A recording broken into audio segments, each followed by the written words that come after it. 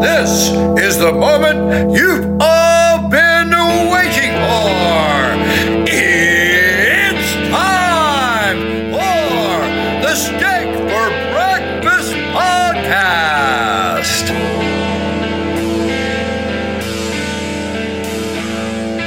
It's Tuesday, October 19th, 2021, and this is the People's Podcast.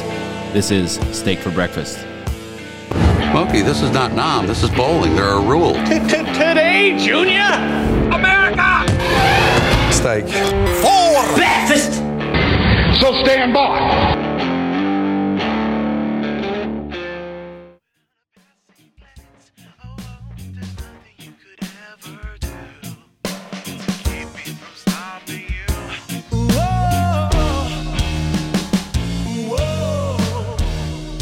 This episode of the podcast is brought to you, as always, by Man Rubs. You can find them at manrubs.com.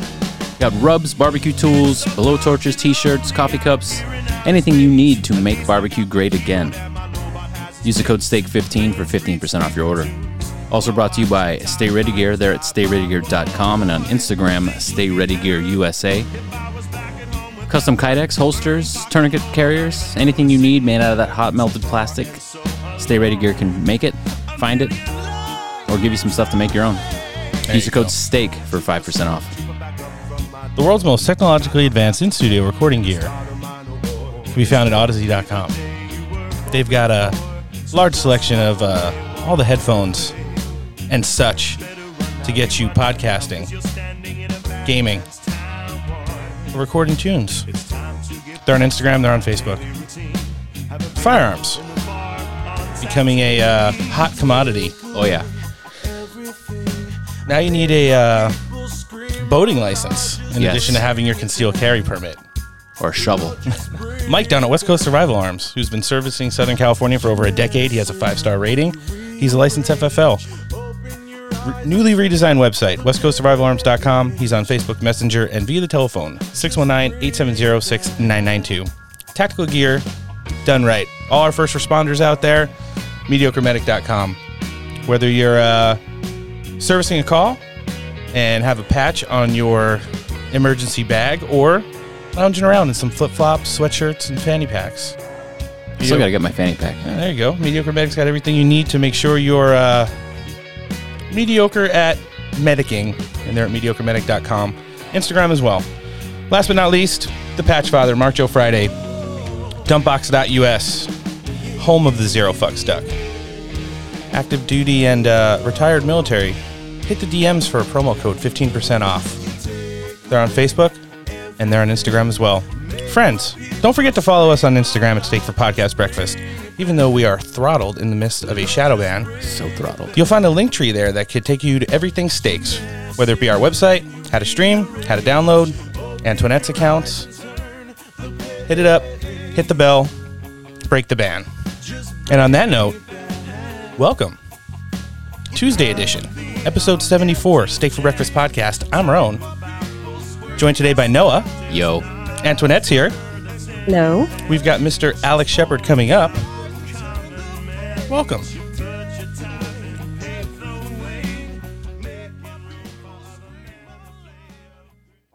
Alex, welcome to Steak for Breakfast. Hey, thank you guys again for having me. Oh, it's our pleasure to have you today. You seem to be a pretty big influencer on Twitter out there.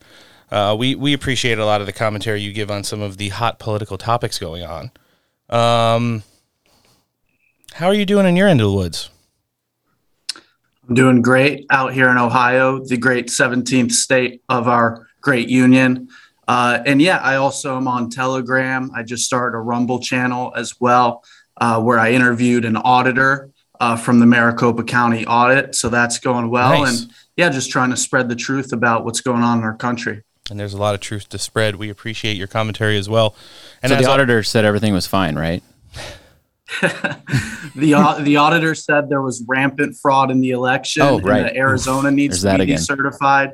And near the end of the interview, she said that the entire election should be decertified. sounds And about right. That's based on the thousands of ballots that she personally examined. Oh, wow. So not fine. Not fine at all. Totally rigged. That would be the opposite of fine. And we will be directing all of our traffic to your social medias live linked in our show descriptions on iTunes and Spotify as well. So don't worry about that. We'll get that Telegram and that Rumble channel in there in addition to your Twitter. Cool. Yeah, so let's jump right into the news. Kind of busy cycle going on right now. There's breaking news that we're going to cover over the course of this show. I think one of the biggest things affecting the nation right now is the current issues we're having with supply and demand. We've got Manufactured issues. millions and millions of cargo containers Billions and billions. off the shore of both the Atlantic and the Pacific right now. And this has really affected the consumer, the American taxpayer, in a large way. I have some numbers. An average over the course of the Trump presidency, how the economy, the taxes, and everything affected your paycheck. On average, about 37%. Not terrible. We did take home more money during the Trump presidency, right? And prices were low, which included clean energy, gas, things of that nature, and then, stuff across the and throughout the grocery aisles, which are bare now. But the mean tweets. At least we don't have those. Yes. Since January 2021, that same consumer now is being affected overall, whether it be via higher taxes or prices at the pump, prices at the grocery store, etc. Got one more? No. Okay. 58%. Ugh. Yeah. God. So just imagine, let's just look at it on as easy to break it down as possible. You make $100,000 a year. Mm-hmm. Donald Trump was the president. 37% of that was going to either taxes or the cost of living. Now, same person. Yep. Still making $100,000 a year. Mm-hmm. 58% of your paycheck is now going to the same exact things you were paying last year. Ugh. But more. But no mean tweets. Now more expensive. Alex, Ohio is a pretty blue-collar state. Definitely went bigly for Trump in 2020. What do you think when you hear these numbers and you see how it affects the people who live in the community where you're at over in Ohio? Well, this is exactly what they had planned before they stole the election. Was they wanted to take over America and they wanted to drive our economy in the dumps because they want China to be the world's leading economy because they're the people who pay Joe Biden. Even though we pay him a lot, they pay him even more. Oh, yeah. And you're right. The price of everything is going through the roof. You go to the grocery store, there's empty shelves. You guys probably even saw that picture of they're now putting photos of items on the shelves because they don't have real items to put there. So everything's going through the roof. Any business you go to, at least in Ohio and the other places I've been recently, nobody can find workers. There's a huge shortage of workers. And Pete Buttigieg, through all this, he's been on paternity leave because he adopted a kid, I guess, and they didn't even replace him with anybody. So we're just supposed to sit here and accept our country going to hell. Yeah. While he breastfeeds. He chest feeds. Ugh. Don't you make fun of our birthing people. Oof. No, we're gonna get into Pete in a little bit, but before we do, I saw Peter Navarro jumped on with Newsmax yesterday to talk about inflation and stagflation, which is a term that was more commonly used and thrown about during the Jimmy Carter administration when the economy was really bad, and is definitely where we're heading now. Peter Navarro was one of Donald Trump's top strategists. He was right on several things, not only the economy, but the crisis at the border and probably everything to do with COVID. He's known as the one insider within the administration who, besides Donald Trump, stood up to Anthony Fauci every time behind closed doors, and he doesn't really complain about, or push back on the narrative that he was the only one that did that. So let's hear what he said yesterday when he jumped on Newsmax to talk about the current state of the economy. So what we're looking at, actually, to really summarize what you're saying, is that there's a supply issue when it comes to supply and demand, but there's also a dilution of the United States dollar, correct? So would any spending, the infrastructure package, whether it's $3.5 trillion, whether it's 1.5, no matter where they stand or settle on that, is that going to exacerbate this problem? Yeah, the dollar is the world's reserve currency. In the 1970s, because of the profligate fiscal and monetary policies, Nixon was forced to abandon the gold standard for the dollar. The dollar went down 30%. What does that do? It makes imports much more expensive, drives the inflation rate up. We've got the same problem going on now, Alex, with Jerome Powell at the Fed printing money to accommodate the overspending of the Congress. In terms of action, there's a couple of things we need to do. We must say absolutely no more spending on Capitol Hill. They want to do the $3.5 trillion red ink deal. No, not a dime from that. No compromise on that. No. That fake infrastructure deal, another $1 trillion. We can't afford it. That'll flow very expensive gasoline on inflationary fire. Yep. What we got to do is also go back to the Trump ethic of buy American, hire American. Think about how to get our supply chains onshore. And by the way, it would be nice if the Secretary of Transportation came back from his paternity leave and went to work solving critical problems. When I was at the White House, Alex, it was a 24/7, 7-day-a-week mission. And we're in the middle of a pandemic and the worst economic crisis we've had since the 1970s. And we got some guy sitting at home taking family pictures and putting them on Facebook. This is the Biden regime. They have no clue how to tackle any kind of crisis. And so, well, what do you think? I mean, he's not wrong. Yeah, it's a waste of time. And he did reference those numbers, which I had been researching over about the last week. He said about 30%. And if you look in comparison, 37% during the Trump era, nearly 60% now. That's about 30%. So, against the dollar and against the American taxpayer. So definitely not a very good forecast from one of the hardest workers inside the Trump campaign. And he's been pretty spot on with everything. So, Alex, what do you think about, when you hear about how weak the dollar is and how we can't get the consumer goods off the containers? And, this is just another manufactured crisis that the current administration has unleashed on the American public. Yeah, and another thing that's different now compared to the Trump presidency is under President Trump, we were energy independent. Yes. And then we obviously had Joe Biden fire the Keystone Pipeline workers, thousands of them, and then went ahead and approved Russia's pipeline. Our economy is awful. The other thing that's hurting our economy, which we're seeing really start to kick in a lot of police departments, fire departments, and with nurses across the country, is these ridiculous mandates trying to force people to get the vaccine. And a record number, I believe 4.4 million people quit their jobs just last month. And that was caused by, again, the Biden administration or the Harris administration or the regime or whatever you want to call it, and their disastrous economic policies, which I think, I'm pretty confident they're doing this intentionally to destroy our country. Yeah. Yeah, it's a really good point. And, it's one of those things where we're still trying to figure out who's running the White House and the executive branch. There are a lot of hands on it. We've seen Hillary come back into play in the last month. Susan Rice comes and goes. John Kerry jet sets the world. And then you've got Brennan and Clapper out on cable news networks, respectively or unrespectively, giving their opinion and trying to sway the public opinion for the last few people who actually tune into those networks and shows. So it's one of those things where while we're trying to figure out who's running this operation right now in regards to the domestic economic crisis, we saw the deputy transportation secretary.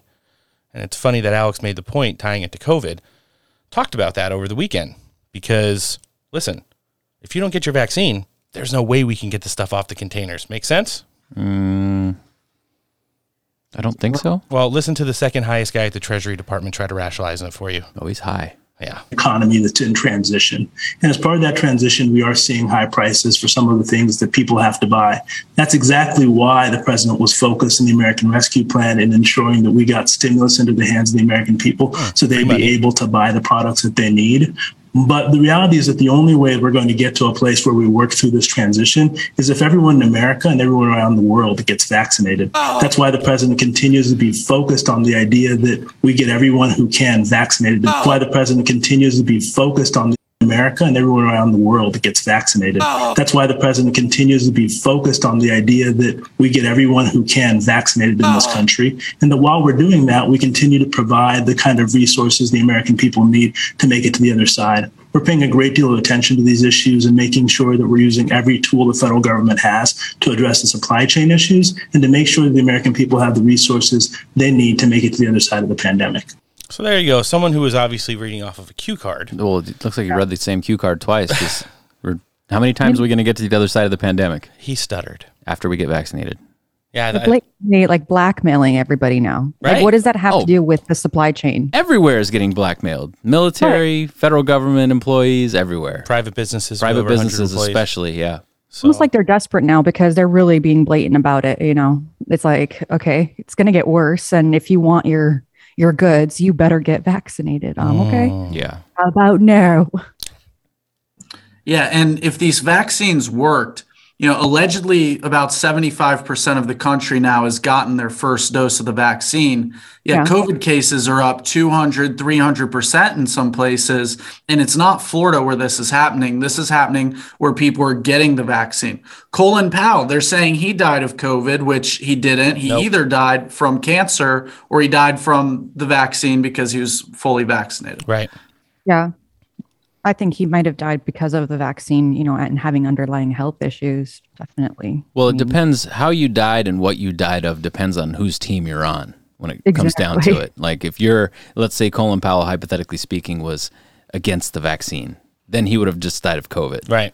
100%. Right. Like, but since he had the vaccine, he died because we're not vaccinated. Yeah. That's the only reason he died. Exactly. Even though Which is why they made it a point to say he was double vaccinated. Great. So now I'm a murderer.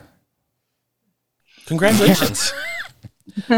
Well, Mayor Pete, who has no experience in the transportation department, besides that from running South Bend for a term or two, and took a cabinet position just as a big old virtue signal, not the first gay cabinet member. Remember, we love Big Dick Rick Grinnell on this show. Had to get on the news this weekend because it was bad. You had Ted Cruz reposting memes of him and his husband sitting on like a swing in a yard saying like, here's your current supply and demand crisis manager. You had someone Photoshop his head onto a man who was chest feeding with the harness from Meet the Fockers. So he had to get out there to try and save face. It wasn't. I saw that very, very quickly and I thought it was real and it seemed perfectly reasonable. Yeah. I mean, I did too. I saw a few of them too. I was just like, they looked so real. Their Photoshopping skills are on point. I just have one question. Yeah. Can you milk a cat, Greg? I have nipples, Greg. Can you milk me? Oh, perfect. Let's hear him go on with Jake Tapper and try to rationalize him being the first person to ever be a cabinet member and take paternity leave. Mm-hmm. You know you love it. I feel like that's not the time for that right now. Depends on it. This is the first time you've been on the show since you and your husband Chasten welcomed twins, Penelope and Joseph, into your family. You just returned from paternity leave, which Congress is debating right now. Some conservatives have been citing your experience in an effort to mock the very idea of paternity leave. Take a listen. You are part of the problem. Pete Buttigieg has been on leave from his job since August after adopting a child. Paternity leave, they call it, trying to figure out how to breastfeed. No word on how that went. What's your response? As you might imagine, we're bottle feeding and doing it at all hours of the day and night. And I'm not going to apologize to Tucker Carlson or anyone else for taking care of my premature newborn infant twins. The work that we are doing is joyful, fulfilling, wonderful work. Joyful. It's important work. And it's work that every American ought to be able to do. when they welcome a new child into their family. I campaigned on that. So did the president. The Build Back Better agenda includes provisions for paid family leave. By the way, we're pretty much the only country left that doesn't have some kind of national policy for paid leave. I think it's down to us and Papua New Guinea. It is long past time to make it possible for every American mother and father to take care of their children when a new child arrives in the family. How long has he been on paternity leave? Like, Since I get it. August. I get it. Everybody should go Because do. if you're an actual female that has a child, you have like a 6-week, after birth, if you had a normal birth without complications. And this guy did not push this baby out, is out for that long. There's no excuse for it. And there's some serious shit going on that he should probably be tackling. Well, yeah, I mean, he's an elected official, and we've got some major problems going on. Pretty sure your husband can handle it with a nanny, and a night nurse. Well, don't worry about it, because not only did he try to push back on the narrative about his chest feeding, he did try to push back on the narrative, even though every major economist on the planet said that this is going to probably be the worst Christmas in the United States since the 70s. Oof. Yeah.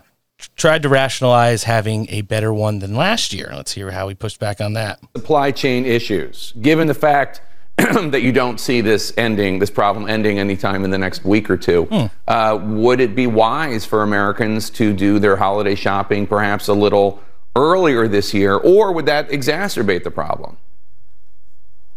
Look, I think obviously every family makes its own preparations for Christmas. What I know for sure, or the other holidays, what I know is that the holidays are going to be a lot better this year than they were last year. Because a year ago, millions of Americans were sliding into poverty who now have jobs. And a year ago, a lot of us were gathering with loved ones over a screen. It's going to be different this year because of the president's leadership, because of being able to get more and more Americans vaccinated and make that available free to every American. Those are just a couple of the reasons why we can expect a much better holiday season this year than we were facing a year ago. Lies, the lies, the lies. Yeah, nothing changed for me. I still did exactly what I would have done any year. Alex, do you think the holidays are going to change for you this year because of vaccinations and happiness? Absolutely. I'm not going to see anybody who has not received at least 4 doses of the vaccine. It's 4 doses. I need to look out for my health. And if they don't get the doses, they're selfish and they're murderers. But in all seriousness, I want to make this obvious point. Pete Buttigieg is gay. He adopted this kid. The kid is not his. He could have adopted this kid at any other time. He could have waited 4 years and then him and his husband can go adopt a kid. It's not like this kid just popped out of nowhere. He chose to go on paternity leave and took 2 months to do it.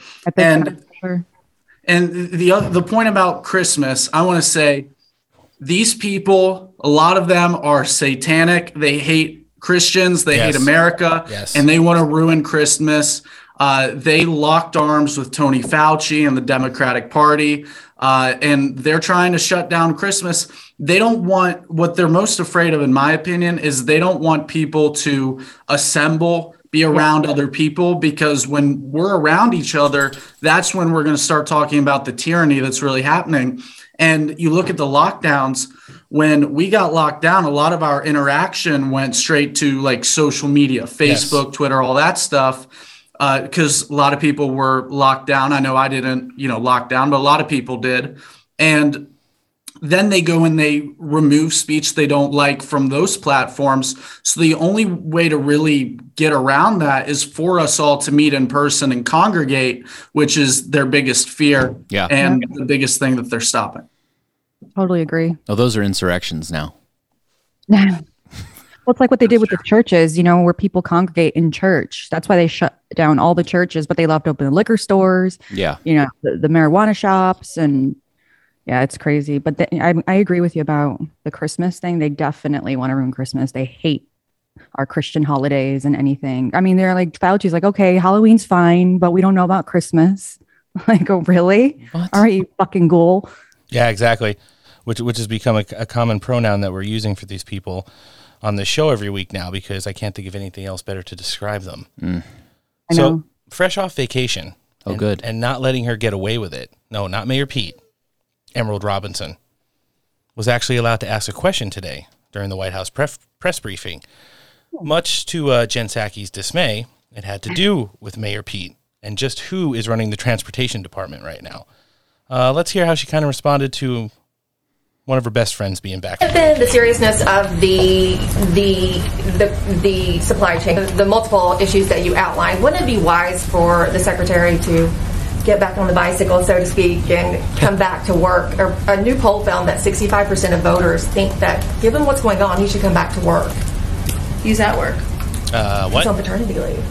I was on a conference call with him this morning. Oh, God. That doesn't count. He's in the department now, every day. Listen, Emerald, I think what you're getting at here is this question about whether men, parents, women should have paternity and maternity leave. And the answer is absolutely yes. In our view, that is the policy of this administration. That is what we're pressing to make law, so it's a reality for women, parents, fathers across the country, and we're not going to back away from that. You have to excuse the opening of Emerald's question. She started stuttering because she was actually astonished that she called on her. Oh, right? She's like, wait, what? Yeah, so you hear her fumbling through her papers trying to get the question out. And did she say riding in on his bike? Yeah, because remember, he was famous during the campaign for being like the green energy guy, but then he got caught at multiple campaign stops getting SUV to a parking lot, taking his bike out of the back and then riding it into an event. So it looked like he rode his bike there. What a douchebag. Yes, he is. So he just gets douchier and douchier. I don't think bad. It's so bad. Yeah, it's pretty ugly. And so is the current state of the economy without any, I mean, you've heard it now, referenced from several news outlets, up against hard numbers, and then via the threat of Christmas, not looking to get any better soon. And we're barely heading into the back end of October right now. So buckle up and start working overtime if you can. Buckle up, buckaroos. Yeah, there you go. I missed that audio. Let's switch it up a little bit now and talk about some of the, well, it could basically be the entirety of our show, combating the fake news media and weaponizing the branches of the federal government in thereof. So at the Justice Department, we've talked about it for like a month now. The weaponization of,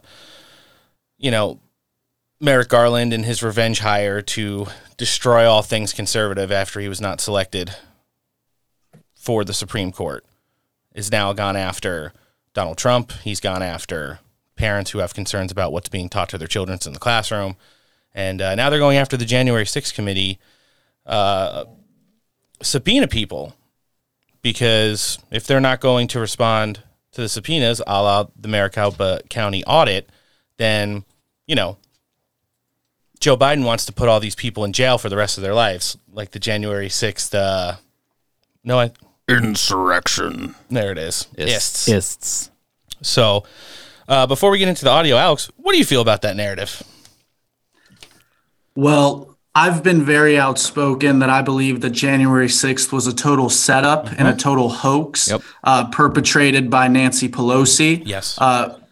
We all saw that President Trump wanted the National Guard and extra help in D.C. He was going to send 10,000 extra troops. She turned it down, and the mayor, Bowser, turned it down as well. We also know about federal informants. We know about Ray Epps and Stuart Rhodes, who were both undercover feds who infiltrated the Oath Keepers. The New York Times published an article about undercover feds within the Proud Boys as well. So the question is, how many of these federal informants are really there? And all of this is going on. Over 700 people have been arrested. Over 40 of them are still being held in the D.C. gulag, being tortured and beaten, solitary confinement, 24 hours a day, 7 days a week. It's a disgrace. And Nancy's committee is a disgrace as well. Yes. She hired a bunch of crisis actors, or I guess maybe they are actual Capitol Police officers. But Harry Dunn, for example, I like to call him Harry Dunce, but he said that 25 or so Trump supporters yelled the N-word at him when he was in the Capitol building. And he said that in Nancy's commission. We have all these great stories, but we have no body cam footage. and we have none of the 14,000 hours of footage. We're just getting these selective clips from CNN and other places. So I think the whole thing's a sham and a disgrace. Merrick Garland needs to step down, and the FBI and the DOJ are doing nothing but harm to our country. Excellent point. There was that 40-minute clip that was released yesterday, much to the administration's dismay, which was unedited and did show nothing but Capitol police officers moving barricades in front of the Capitol. Oops. And then opening the doors and literally waving people in for 27 minutes straight as they stayed within the velvet ropes and behaved themselves as they admired the insides of the Capitol. Well, the velvet ropes did get knocked over at one point. But they did clean them up at the end, though. Yes. Including the trash, which we have from people who were on the ground that day. Yeah, hilarious. So pretty interesting. Peter Doocy asked her about the weaponization of the DOJ yesterday, and obviously she wasn't very pleased about that. Let's hear how Ms. Psaki responded. Break his promise not to enter into any decisions about what cases the Justice Department should bring and not bring. How did he break his promise? Well, he was asked if the DOJ should prosecute people who defy January 6th committee subpoenas, and he did not say, I will let the Justice Department decide. He said, yes. Well, let me reiterate, and I put out a statement also on Friday night on this, where I conveyed clearly that, one, the president continues to believe that January 6th was one of the darkest days in our democracy. He also continues to believe that the Department of Justice has the purview and the independence to make decisions about prosecutions. And that continues to be his view, and that continues to be how he will govern. You say that is his view, but that is not what he said. I just conveyed what his view is, and that is also how he has operated, how he has governed, and how he will continue to govern. And I think that's what's important for people to watch. So then what's changed since last year when he said, I will not do what this former President Trump does and use the Justice Department as my vehicle to insist that something happened? Well, since you give me the opportunity here, former President Trump used his office to incite an insurrection. He put political pressure on senior DOJ officials to propagate lies about the election to the point where they threatened to resign en masse. I think there's hardly a comparison there. But President Biden said, the Justice Department in my administration will be totally independent of me. And he said he would not enter into any decisions about what cases the agency would bring and not bring. How is that And he has not, and he will not. And criminal prosecutions are their sole purview. Criminal prosecutions are the sole purview of the Department of Justice. That is the president's position. That is what he nominated the Attorney General to operate under. That is. Well, yeah. I counted 7 lies. There might have been more. There probably was. I just told you what his... Yeah. How does she know what his view is? Yeah. When he literally goes out and says the direct opposite. I mean, he says he was hopeful for prosecutions last week. Well, this is the view we gave him, but this is, maybe he's saying something else. It's only up to him to run with it. Yeah. Depends on which clone they got out there during the day. Ooh. I just can't when I hear them say darkest day in our democracy. And I'm like, are you fucking joking right now? Like, these people are just so shameless. It's just disgusting. I can't wait till this blows up in their face. Well, you kind of have to look at the Capitol thing from the eyes of what they're trying to do. Like, if you're just Joe Schmo off the street and you don't have access to the people that we have access to and aren't in the same circles where these social media clips and videos are being shared, maybe you actually think that the Capitol burned down and they're finishing up the fresh paint right now. All right. No, totally. I mean, they created this narrative, and whoever's not really paying attention or looking for answers are going to believe what they're putting out there. But when you know the truth, it's just like, oh, it's frustrating hearing her talk and just lie the entire time. Well, and something else they did, if you remember, they initially reported that 6 people were killed in the quote unquote riot. And, they said Brian Sicknick, for example, the New York Times put out the story. Brian Sicknick was beaten to death with a fire extinguisher by these Trump supporters. And, he was brutally beaten to death. Then they came out and said that he was killed by bear spray. Yep. And then they had to come out and say that, no, actually, he suspiciously died of a stroke later that night. And the other one quick point I want to make is that they are focusing on January 6th because they want to deflect from the real insurrection that happened on November 3rd, which we have tens of thousands of affidavits. We have mountains of video evidence. We have testimony. It's all there. We know that the election was stolen. Joe Biden's probably the worst presidential candidate in American history. And they're trying to convince us that he got 81 million votes, but they just showed up in the middle of the night after everyone already voted. Yes. Yeah.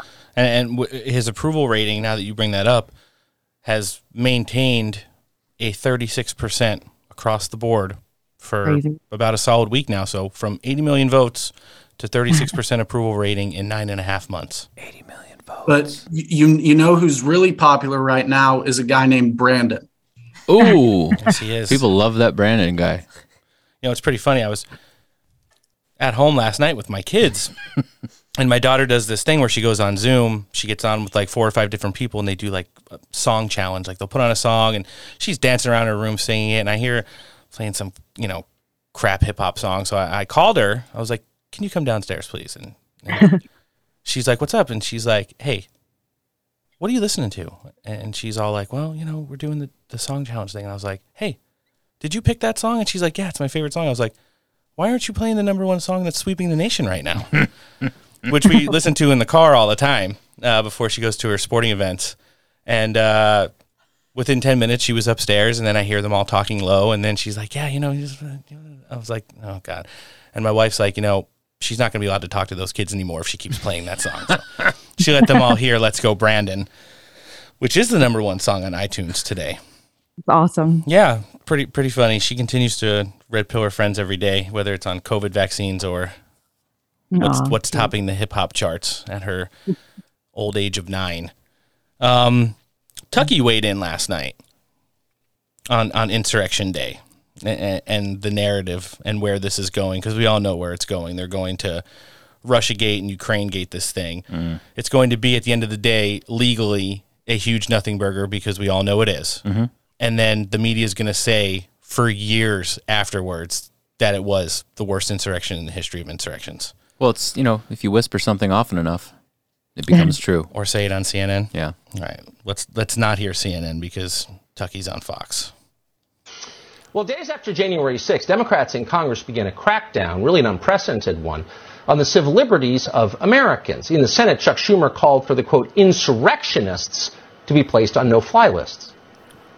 We are here today because the folks, the people, the insurrectionists who breached the U.S. Capitol fall under the definition of threats to the homeland and should be immediately added to the TSA no-fly list. Wow. So the minute that Schumer said that, we actually tried that day to find out if any Americans had been put on no-fly lists. It seemed inconceivable that people who had not been convicted or even charged of a crime would not be allowed to fly on aircraft in their own country. Well, months later, thankfully, journalist Glenn Greenwald has in fact run down the story, and he's confirmed that several January 6th protesters were indeed put on no-fly lists. Again, these are people who have not committed crimes. They were not charged with crimes. Now the January 6th Commission is seeking the phone records of lawmakers and private citizens. We have quite an exhaustive list of people. I won't tell you who they are, but it's several hundred people. So you're looking for phones, text messages, any kind of communications at all? Electronic communications and letters, all of it. We're going to be reading people's text messages and emails. We're not going to tell you who those people are because we don't have to. That's the January 6th committee that Liz Cheney supports. That committee has gone on to subpoena political opponents for activities that we thought were protected by the First Amendment, like organizing a political rally.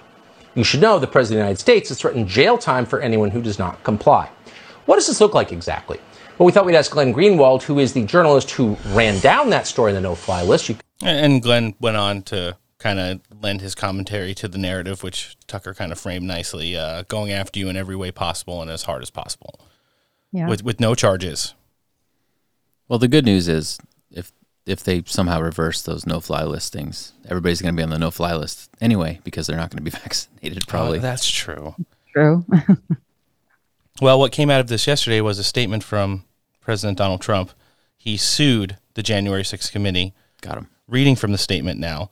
On January 6th, numerous bad individuals, including Antifa, attacked the U.S. Capitol and broke a few windows. But BLM and Antifa are protected by the Biden-Obama government, while good Americans remain jailed. Of course, after the event, BLM and Antifa goons were bragging about their efforts on January 6th online. But these people won't be investigated by the corrupt U.S. House under Speaker Pelosi.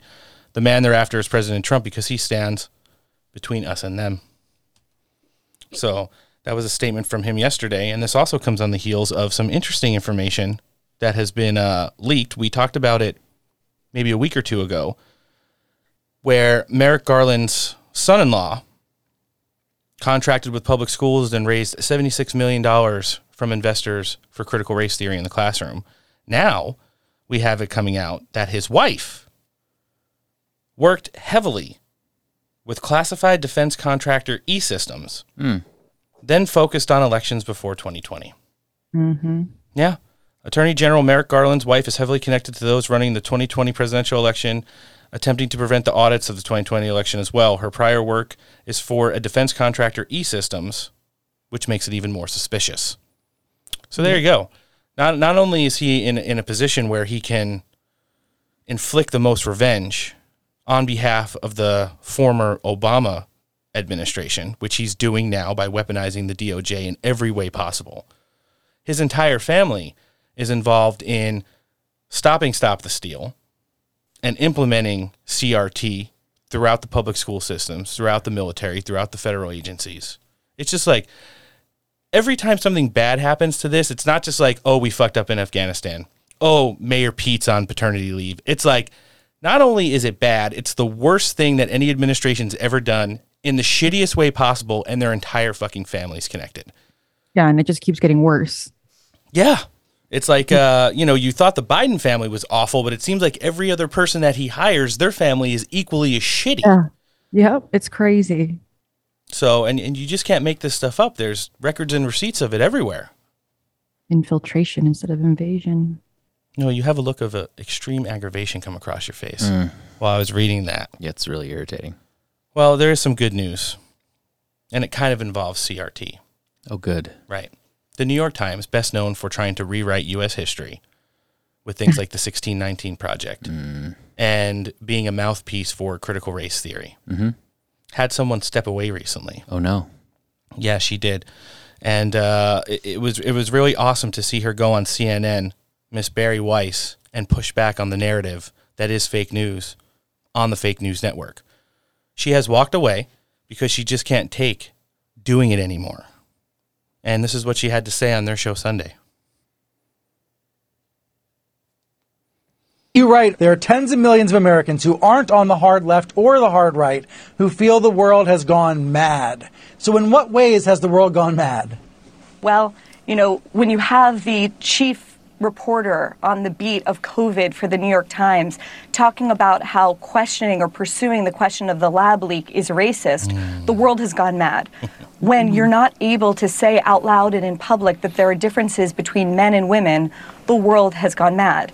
When we're not allowed to acknowledge that rioting is rioting and it is bad, and that silence is not violence, but violence is violence, the world has gone mad.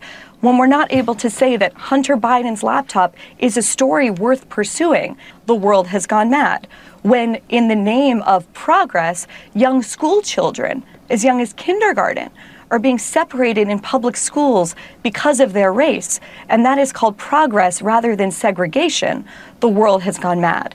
There are dozens of examples that I could share with you and with your viewers. And you often say everyone aloud. Sort of knows this, and you say we're not allowed, we're not able. Between... Who's the people stopping the conversation? Who are they? You. People that work at networks, frankly, like the one I'm speaking on right now, who try and claim that, it was racist to investigate the lab leak theory. It was. Who said that at CNN? Example. But I'm just saying that when you say allowed, I just think it's a provocative thing you say. You say we're not allowed to talk about these things. Gotcha, bitch. They're all over the internet. I can Google them. I can find them everywhere. I've heard about every story you mentioned. Course. So I'm just suggesting, of course, people are allowed to cover whatever they want to cover. But you and I both know, and it would be delusional to claim otherwise, that touching your finger to an increasing number of subjects that have been deemed third rail by the mainstream institutions and increasingly by some of the tech companies will lead to reputational damage, perhaps you losing your job, your children sometimes being demonized as well. And so what happens is a kind of internal self-censorship. This is something that I saw over and over again when I was at the New York Times. Oh, I'm surprised that made it on the air, to be honest. Listen, I know, I was too. It's funny that she ran with it, but the show was live. It was live. That's why it made it to the air. She was having a tough time in the beginning, but you got to remember, as Senator Kennedy says, she was a purple-haired wokester who was walking away and then pushing back directly on the narrative, which has been part of her mouthpiece for the last half decade. But you could definitely hear it in her voice. Oh my God, can you imagine the people in the production room just like shitting their pants? Like, what the fuck is she doing? Yep. Make her stop. Yeah. Yep. Alex, what do you think about that bravery we saw? Yeah, so I mean, CNN is definitely fake news. They're failing. So is Fox is failing too, because none of them want to report on election fraud, and none of them want to report on the audits, and none of them have really done any investigative work, coincidentally, into Jeffrey Epstein's alleged death. So she's exactly right. They're covering up the real stories, and they're not covering the real news. They're using whatever they can use to divide and conquer for the Democratic Party and for the Uniparty. And I mean, they're covering up vaccine deaths. They're covering up the firings that are happening. We talked about January 6th earlier. They covered up the murder of Ashley Babbitt. They covered up the murder, in my opinion, of Roseanne Boyland, another peaceful protester on January 6th. Who died. They're definitely failing. This was the first 2-week period where they have not received 1 million views on one of their programs. Correct. In 2 weeks in a long while. So I think that's a good sign, and I think their effect on people is waning as people start to wake up to the lies. That's an excellent point that Alex made, and he's kind of encompassed everything from the murder that happened on January 6th in the midst of a non-insurrection. We've seen worse things during the Kavanaugh hearings. There was something at the, I think it was the EPA, the federal building there last week. There was a whole bunch of cops beat up by people trying to get in there, pissed off about something with deregulations. And they had an insurrection there where people were breaking windows and hitting cops and getting bear sprayed and not reported for more. Bear spray? Yeah. Wow. So was it recently? It was like 2 days ago, but it's been so repressed in the media. It was on Twitter for a little while, and then I try to find it for the show, and the clips are all gone. It's just like I didn't even hear anything about that. Yeah, and it was literally this week where you had about 300-400 people at, I believe it was the EPA in the federal district down in DC trying to get in to protest something, and it got ugly, and some people got arrested and some people got hurt, but not reported. Definitely worse than January 6th. I'll pose a question to everybody. What do you think would happen if you lied to the FBI during a crucial investigation? Because there's been some other news this week from another former bad actor. Well, it depends on whose team you're on. True. Right. Definitely not on Trump's team. Former Deputy Director Andrew McCabe, who lied to investigators multiple times during congressional hearings, had his retirement reinstated after he was fired by Donald Trump, I think 20 hours before the deadline. Based off a lawsuit that he sued for in late 2019, the department settled with McCabe's suit and agreed to pay him $200,000 in back pay pension benefits. Wow. And then reinstate his full retirement. Some of the frills, he's getting the cufflinks and the plaque from the agency, and they are expunging his criminal record of any mention of the firing and that of unpleasantness. Just for good measure, the FBI, that would mean you, Antoinette, Noah, Alex, myself, the taxpayer, would also be paying McCabe's lawyers $539,000 in legal fees from 2019 till this week. Wow, these people are sick. They are fucking absolutely disgusting. I mean, he literally lied to Congress and to the FBI multiple times during the investigation, which involved him and Russiagate, and this is what he's rewarded with. Absolutely shameless. Yeah. Disgrace. Well, you get rewarded, maybe not right away, but eventually we'll take care of you for holding the line on their side. And we'll add a bonus on top of that. Yeah. Alex, when you see these awful people come up and win like this, how does that make you feel? It's amazing how much money there is for these people to lie and to sell their souls. And yeah, it's a disgrace. I mean, look at Hunter Biden now. Imagine this. The president of the United States, allegedly's son, is making $500,000 a painting, and he's a brand new painter. It's obvious to anybody with two brain cells to rub together that there's big corruption, there's big payoffs. And I guess that the money's running short from other places if they need to be this blatant about getting money all these other ways, just like Merrick Garland's wife and his son, and just like, Nancy Pelosi, insider trading. Big time. It's a disgrace. And it's so in your face too. It's wild. Yeah, I saw this week that someone in the Fed dumped like ridiculous amounts of money right before the economy took another downtick last week and wound up just selling at almost criminal prices and just came up with unlimited cash. Nice. Yeah. And someone that works inside of the Fed. So it's pretty disgusting. One last thing I wanted to touch on. Wouldn't that be insider trading? Listen, if Nancy Pelosi's doing it, good morning. It's Sunday morning all the time. I hate her. Doesn't necessarily have to do with the United States, but I thought was pretty funny. And circling back to the number one song that's sweeping the nation right now, Let's Go Brandon. It was leaked online last week. An intergovernment agency memo inside the Canadian government. And it's pretty funny to hear. It's short. I'm going to read it. This is a formal notification that all government correspondences must be professional in nature and approved by the department heads. When applicable, all correspondences must be vetted by the PMO for framing and messages prior to the public disclosure or internal distributions. Furthermore, redacted, signature block salutations must be approved messaging and be provided in bilingual format as designated by regional guidelines. Seems pretty normal. How do you say "Let's Go Brandon" in French? Keep it professional. 1A. Here's the stipulations. The use of a colloquial. There you go. Or sayings intended with double meaning as offense are strictly prohibited in the means of correspondence and or communications. Again, seems pretty normal. The only other amendment to this memo. Specifically, the use of wording, I'm quoting now, "Let's go Brandon," and any variation thereof under any circumstances banned by the Canadian Public Service. Yeah, and then it goes on to say, if you see or hear any of this "Let's Go Brandon" talk, please contact your blah, blah, blah. A violation of this policy will be grounds for immediate dismissal without recourse or labor union representation. Unbelievable. Yeah. I think it's hilarious that Canada is the one that did this. It's not even their president, but. Can you imagine just being that newscaster lady that caused all this? Listen to them. Can you imagine just where she works and Let's go, anytime somebody says that, they're like, yeah, thanks for that. There's no way she didn't know that they were saying "fuck Joe Biden." She was making that up. Oh, someone was yelling in her ears to please save that. Please save that. Yeah.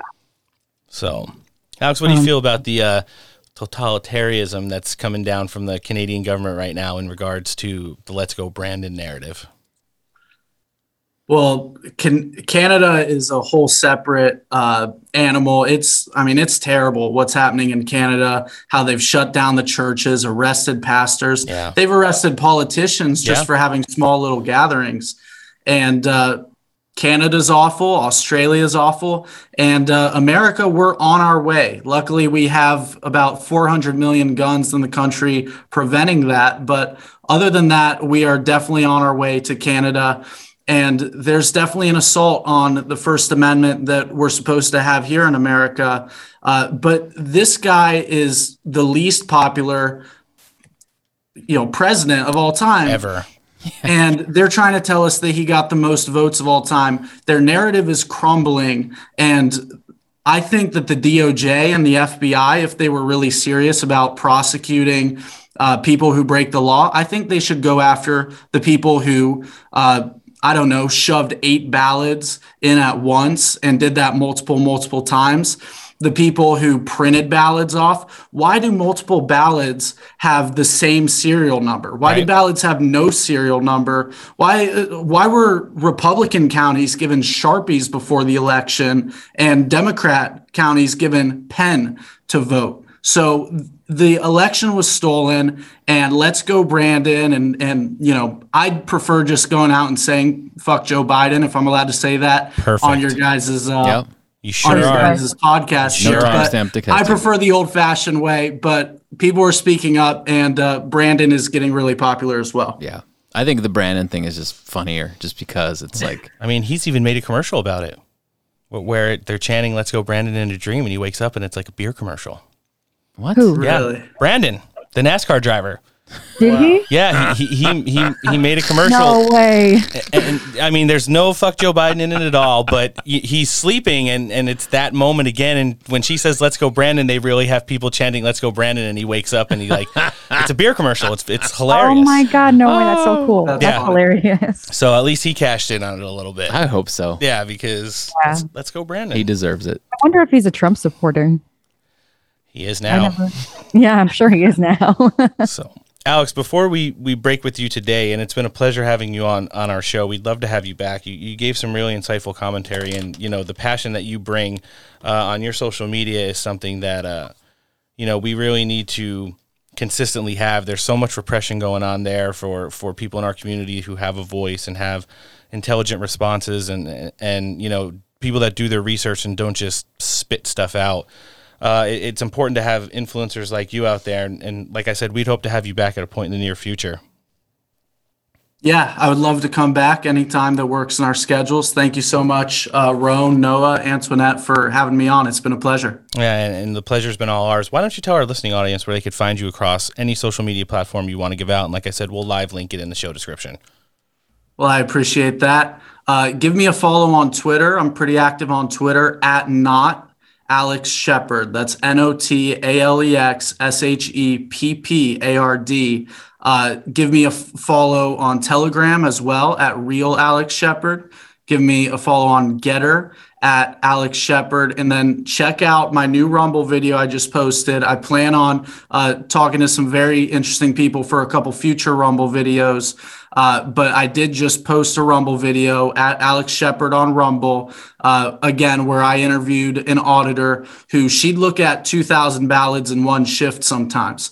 And she said unequivocally, without a doubt, this election needs to be decertified. So I'm a true believer that there is no 2022 and there is no 2024 as long as we continue to let them rig elections without accountability and continue to get away with it. Mm-hmm. So I'm still focusing on the Trump 2021 bandwagon, if you will. And your voice is an extremely strong one in our community right now. Please don't ever stop what you're doing. And like I said, we appreciate you just as much as anybody else out there working hard on behalf of this movement. Thank you guys so much. Yeah, Alex Shepard, thanks for joining us today on Steak for Breakfast. Jumping in the show now to do part of the back half with us. She's a former White House staffer, a major influencer on social media. She's a former model. She does business development. She's working on opening up 3 dispensaries and starting the American Honey podcast. Miss American Honey herself, Rikki Lynn, thanks for joining us on Steak for Breakfast this afternoon. Hey, thanks for having me, guys. I'm so excited. How are you doing? I am good, busy with all the things you just named, so it actually just stressed me out hearing you repeat everything that I've done and that I do. Thanks. Well, it's quite an impressive resume that you bring to the show today, and we appreciate you taking some time out of your busy schedule to come and hang out with us for a bit. Absolutely. I love what you guys are doing, and it's important that we continue to communicate and spread the message. Yes, it is. We're going to jump right into our segment, The Never-Ending COVID Story. Not as good as The Never-Ending Story, starring Mitch McConnell as the turtle. Ugh, this is the COVID version. Yes, the goalpost that just keeps on going. Yeah, he is the best football player in the history of paid-off uniparty members.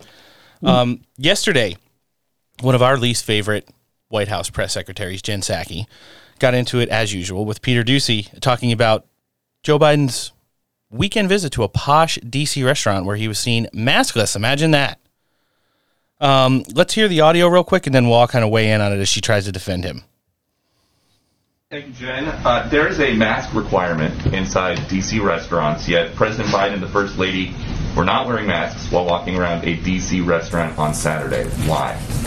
Well, I think what we were referring to is a photo of them walking out of a restaurant after they had eaten, masks in hand, where they had not yet put them back on yet. So I would say, of course, there are moments when we all don't put masks back on as quickly as we should. But I don't think we should lose the forest through the trees here. Yeah. And that our objective here is to get more people vaccinated, make sure that that schools and companies around the country can put in place requirements to save more lives and keep people safer. And, not overly focus on moments in time that don't reflect overarching policy. It was not just exiting the restaurant, though. He was walking through the restaurant with no mask on. There is a carve-out for people under 2 or people who are actively eating or drinking. So I'm just curious why the president was doing this. I think I just addressed it, Peter. Okay. Oh, scissor me timbers! How do you think Colin Powell feels about that narrative, Saki? Jeez. Yeah, there you go. So that's kind of how... And it's not see the forest through the trees or whatever. It's see the forest for the trees. He said lose the forest. Lose the forest. That's even worse. Yeah. She has no idea what she's talking about. She's completely unqualified for the At job. all. Yeah. Rambling in circles. Like, literally, the fact that she could even say there's times that people just don't put their masks back on or forget, unless you're a 3-year-old fucking kid at a daycare who can't put it above your nose and are being forced by these daycare workers. I guess that's not okay. But if you're anybody the else is you a can murderer. Walk around and just forget about it from time to time. Yeah. Right.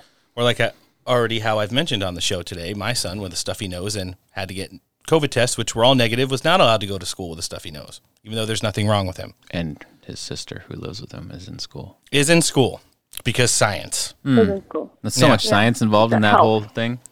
It's so ass backwards, man. It sure is. Okay, so we've seen a lot of stuff in sports going down over the last week or so. Last week we talked about Kyrie Irving coming out. We talked about the one player who developed blood clots and was told by the NBA not to talk about it, even though it might end his career, which looked extremely promising. It's just absolutely crazy, all of the stuff that's going on. I'll give you guys some stats just over the last 24 hours. Allison Williams, an ESPN college football sideline correspondent, 15 years on the sidelines reporting for college football via ESPN, who is part of the Disney company and requires 100% vaccination for all their employees, decided to walk away yesterday. Then you've had Nick Rolovich, brought in last year to turn the Washington State Cougars Pac-10 college football team around. He was forced to resign yesterday because the head coach of a major college program was forced to resign because he refused the vaccine.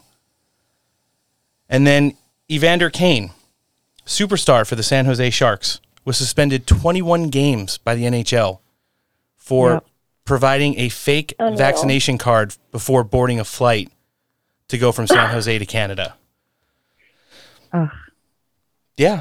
I'm against the faking it thing. I don't find the loopholes of, like, when you're on the airplane to pull the mask down just to eat and drink and be obnoxious. I think it's funny, but it's like not going to get us anywhere. Just at all. Not fake. Don't fake it. Just say no. You're not going to comply. And these people, these businesses, and even with the sports stuff, what are they going to do when, a large amount of these people walk away? You're already seeing Southwest Airlines back down, and Delta and other ones. So it's going to continue. But when we pussyfoot around everything and we just trying to find loopholes or faking it, it's not sending the right message. It's actually not going to help us.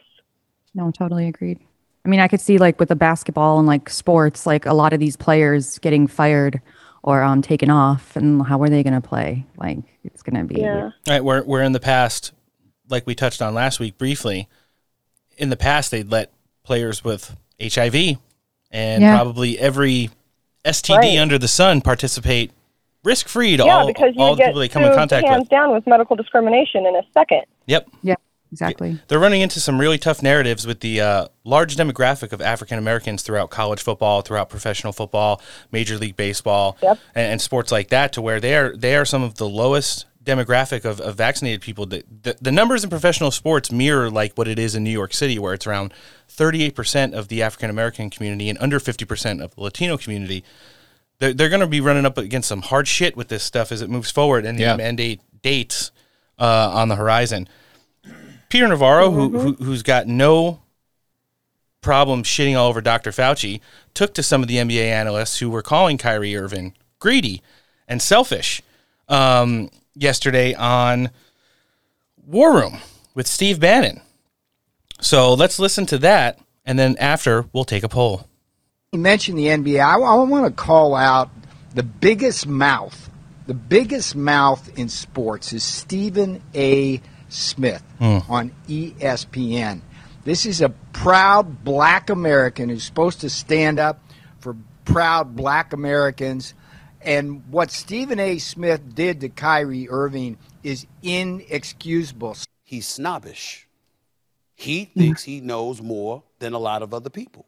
You just looking for, this is just the latest excuse for you to get off of work until you're ready to come to work. This is a basketball team. It's a basketball franchise that he signed up to play for. And to me, he's being selfish. Smith, you are a friggin' coward, and you are working on the plantation of ESPN and the NBA owners. You are their mouthpiece.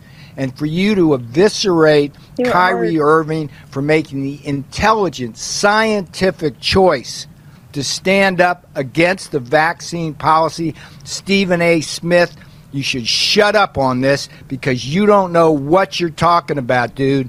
I just think Kyrie Irving and these other NBA players have done a better job than Fauci of presenting their case and marshaling their evidence about, wait for it, natural immunity. There you go, natural immunity. Imagine that. So that's something that Noah and I both have. Yep. So let's talk about this real quick. For a prominent African-American figure in sports like Stephen A. Smith, regardless of whether you like him or not, he's well known. You see his face, you know who he is. He's been around forever. To say something like that in regards to another player, calling him greedy, calling him selfish, calling him lazy. Like it's just, it's the beginning of the season. You want to preserve your body, blah, blah, blah. He's probably just going to get vaccinated. He's just being a piece of shit. Awful narrative. Yeah. What a dirtbag. Disgusting. It's like he's making a conscious decision. You know, he's not being lazy. This is far from lazy. Lazy is not even thinking for yourself and getting the shot. Exactly. I agree 100%. Yeah, and now that we've heard our first clip of Steve Bannon, it's time to take a poll. Ricky, you may not be in the know, but you may surprise some people. We take it every week whenever Steve Bannon's War Room comes up because of some rumors that circulated both online and through via an HBO documentary last year, which was absolutely god-awful. Awful. Is Steve Bannon the elusive Q? I'm going to say no. Noah? Nah. Antoinette? I thought about it, and nope. Ricky Lynn? I don't think so. I'm going to say no. Wow. Oh, there it is. Yeah. Hey, I'm going to circle back to her credentials. Former White House staffer. Oh, here we go. Oh, there it is. And we're going to move on. I'm going to say her name once. So just remember, there's 4 of us here. If we say it 3 times, she's going to appear. Oh, no. Beetlejuice. Oh, God. Beetlejuice. Noah said it. Now we're at 2. She weighed in yesterday on the vaccine mandate where nearly 50% of the entire workforce, first responders in Chicago, are ready to walk out. In addition, you've had the Paternal Order of Police union leader. Yeah, he's gone on record saying, not only do you not have to, adhere to this mandate, do not even go and take the online survey. Defy that order. The union will back you. Yeah. So, he's been cycling around. That's a good union. Yeah, it certainly is. And it's one of those things where you hate to see politicians, if you can even call it that. Listen, she was at a WNBA game over the weekend. She took a picture falling back into all the fans with the backdrop of the arena behind her. Did she just fall to the ground and nobody caught her? Because that would make my day. I wish. I wish it was something good like that. Unfortunately, it was her falling into a sea of masked people and her completely unmasked. Oh, wow. So let's hear how she feels about it. Yeah, she's been on video talking about the NWO, the New World Orders. Yeah. And it's one of It's those. all of it. If you watch these, the reality shows or the talk shows, and you see the people in the audience, these hosts, and these, because they're better than everyone. For us peasants who have to sit masked in the background, they're fine because we must protect their health and safety and not breathe fresh air for ourselves. Right. And now they're getting really comfortable with not even, putting up the facade anymore or even wearing Not it. at all. Yeah. Rubbing it in our face. Like I you was guys are eating, peasants. I was drinking. I'm not going to do it if I'm out dancing. I didn't put it on fast enough. I'm sorry. Yes, that was a good one too. Yeah, exactly. Well, I don't know if you guys Exactly had heard. like I said though, but your 3-year-old will get harassed if they don't have their mask above their nose. And sent home like my son today. Well, there's people there's videos of people on an airplane. Mm-hmm. And like literally like somebody's yelling at them because they didn't pull up their mask immediately after taking a drink or eating a pretzel. How dare they? It's a safe my space. husband, What too. we've created is like these people that they've had really no other place. It's the Revenge of the Nerds complex. I'm telling you, this is a real thing, and I'm actually going to do like a whole video of it because it's real. But we've given a lot of these people like a voice, and this is how they're using it with their little power grab to finally be something. And that's why they're so obsessed with the masks and policing other people for nonsense. Yeah, it's their instead of chance to be the white thinking knight. for themselves and living freely. Yeah, that is We've let them go on for so long, and Yeah. then they've just become so bold in everything that they do. And the only thing they feed on is power, and we heard this narrative yesterday. I don't know if anybody here has heard it, but now first responders in Chicago are going to be compared to January 6th insurrection. Let's listen to what she said. The police unions are not authorized to strike. It's in their collective bargaining agreement. It's a matter of state law. What we've seen from the Fraternal Order of Police, and particularly the leadership, is a lot of misinformation, a lot of half-truths, and frankly, flat-out lies in order to induce an insurrection. And we're not having that. And so we want to make it very, very clear that the law is on our side. We feel very confident about it.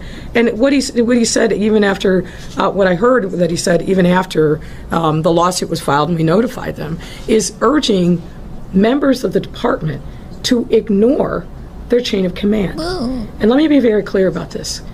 John Quintazara has destroyed his police career. Destroyed it. He's not fit, and he's never going to go back to the department in any kind of active position. I don't want him to lead these young officers astray and have them destroy their careers like he's destroyed his. If you ignore a directive of your supervisor, or worse, a direct order that's lawfully given, you're going to destroy your career. That is going to follow you forever. Over what?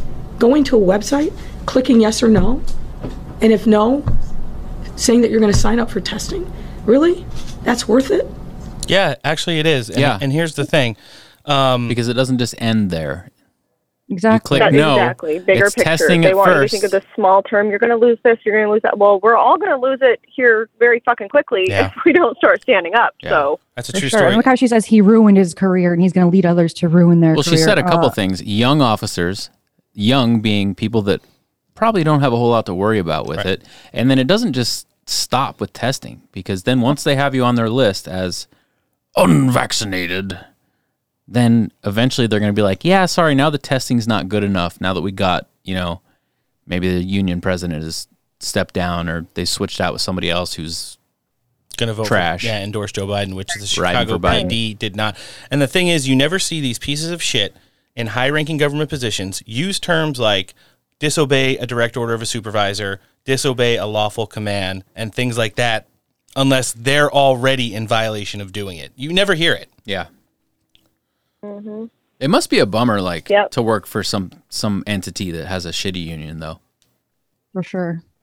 Yeah. That isn't, backing up their employees. Oh, she hates them all. Yeah. So, I mean... That's the point. That's what she wants. She's intentionally doing this because she knows there's going to be pushback. They wanted to fund the police. They don't want any police. Exactly. It's exactly how she said it. It's bullying, and it's trying to force people into this. It's the fear mongering that they've pushed for the last 18 fucking months of nonsense. Yeah, that's a good point. An excellent segue for Antoinette. She talked about pushback. Ooh. No one pushes back on the COVID mandates harder, even than Ron Paul, than Florida's very own Big Dick, Ron DeSantis. Ron Dick Island. He weighed my in. main man. That's it. He weighed in on politicizing the whole mandate narrative the other day, and I want to play this portion of the audio from him. He says, don't make the vaccines divisive. Don't make the vaccines divisive. You are trying to take people's jobs away over this issue. You are trying to plunge people into destitution. You are taking away their livelihoods. Nobody else is doing that. You are the one that's being divisive about this. To say to a police officer who's been working this whole time, or a nurse or a firefighter, that now they lose their job. Way before there was any vaccines and we even knew what the heck was going on with you go back to March, April 2020, there's so much unknowns. Those guys had to answer the call. Patient comes in, the nurses are there caring for him. Yep. Someone calls 911, the police and the fire, they're there. And they had to put themselves on there. And now you're going to toss them aside? So he is the one that's being divisive. Just think. Oh, he's not wrong. No. And Ron DeSantis has gone on record saying, if you work somewhere and you're fired because of this bullshit, via my executive order, move to Florida, we'll get you hired on as a nurse, as a firefighter, as a police officer in Florida. I'm telling you, this is the way. This could actually end up being what we want, because we're kind of separating from the people that we don't want to associate with. I'm not like for it would be nice to just live in a regular world, but we're in clown world. So if people want to continue, now everyone's showing their true colors. I'm like, good, you do you stay in shithole California, which is sad. It's a beautiful state, but it's completely just ruined. You have to step over human shit to get to a $3,000 one-bedroom apartment, but keep it and have your way and see how it works out for you guys, and stay away from, Texas and the places that we love and are doing really well, and we'll see how it works out. Yeah, like I'm not for secession. I believe in one nation, under God. Yeah. Imagine that. But I totally agree. I mean, this is going to backfire on them anyway. And all these shitty states are just going to get shittier. They're going to become the biggest shitholes, and it's going to be obvious, and people are going to see it, and more people are going to wake up. And it's not gonna work out for them in the end. It's already backfiring. I don't think they care if it's a shithole, as long as it's, and when I say our, I don't mean our, I mean their our true. shithole. But I mean, they're not gonna have anybody to govern there. It's gonna be Well, that's chaotic. the other Imagine thing. like post-apocalyptic. That's how I see these places ending up if it continues. They already are. I mean, literally, look at the stats and everything that happens in Chicago. Well, like you guys were saying, Beetlejuice is over here falling into a crowd at a third time shit. A sporting event, while literally everything is crumbling in those cities and states, and these people they just go unrecognized. They're the ones, but I mean, it's kind of like I said to you before in my DMs before this, was the big like hyperinflated numbers and the over aggressive government when it comes to COVID and all the bullshit with everything is they're trying to push. There's a level of medical necessity that's required by American law for a person's rights and body to be violated in the name of public health. So we know exactly. So we know with the actual figures of COVID that it comes nothing fucking close. It's the flu. It's a cold, right? And and it's, if you look at when the flu started or how long it's been around, and that we've had flu shots, it's not significantly different from hospitals that were overrun, during the flu, or that 80% are under 65 who die from the flu, or that 650,000 people a year die from respiratory conditions linked to the flu. Right. But the use of police power or common good under the Constitution, you have to have that level of medical necessity that's required. Something like an Ebola outbreak of a 90% mortality rate, or, again, that affects women, pregnant women, children. We would all be like, oh yeah, I would definitely take a mask for a hot minute over fucking Ebola. Yeah. It makes sense. Yeah. This doesn't. So they're really that's the hype.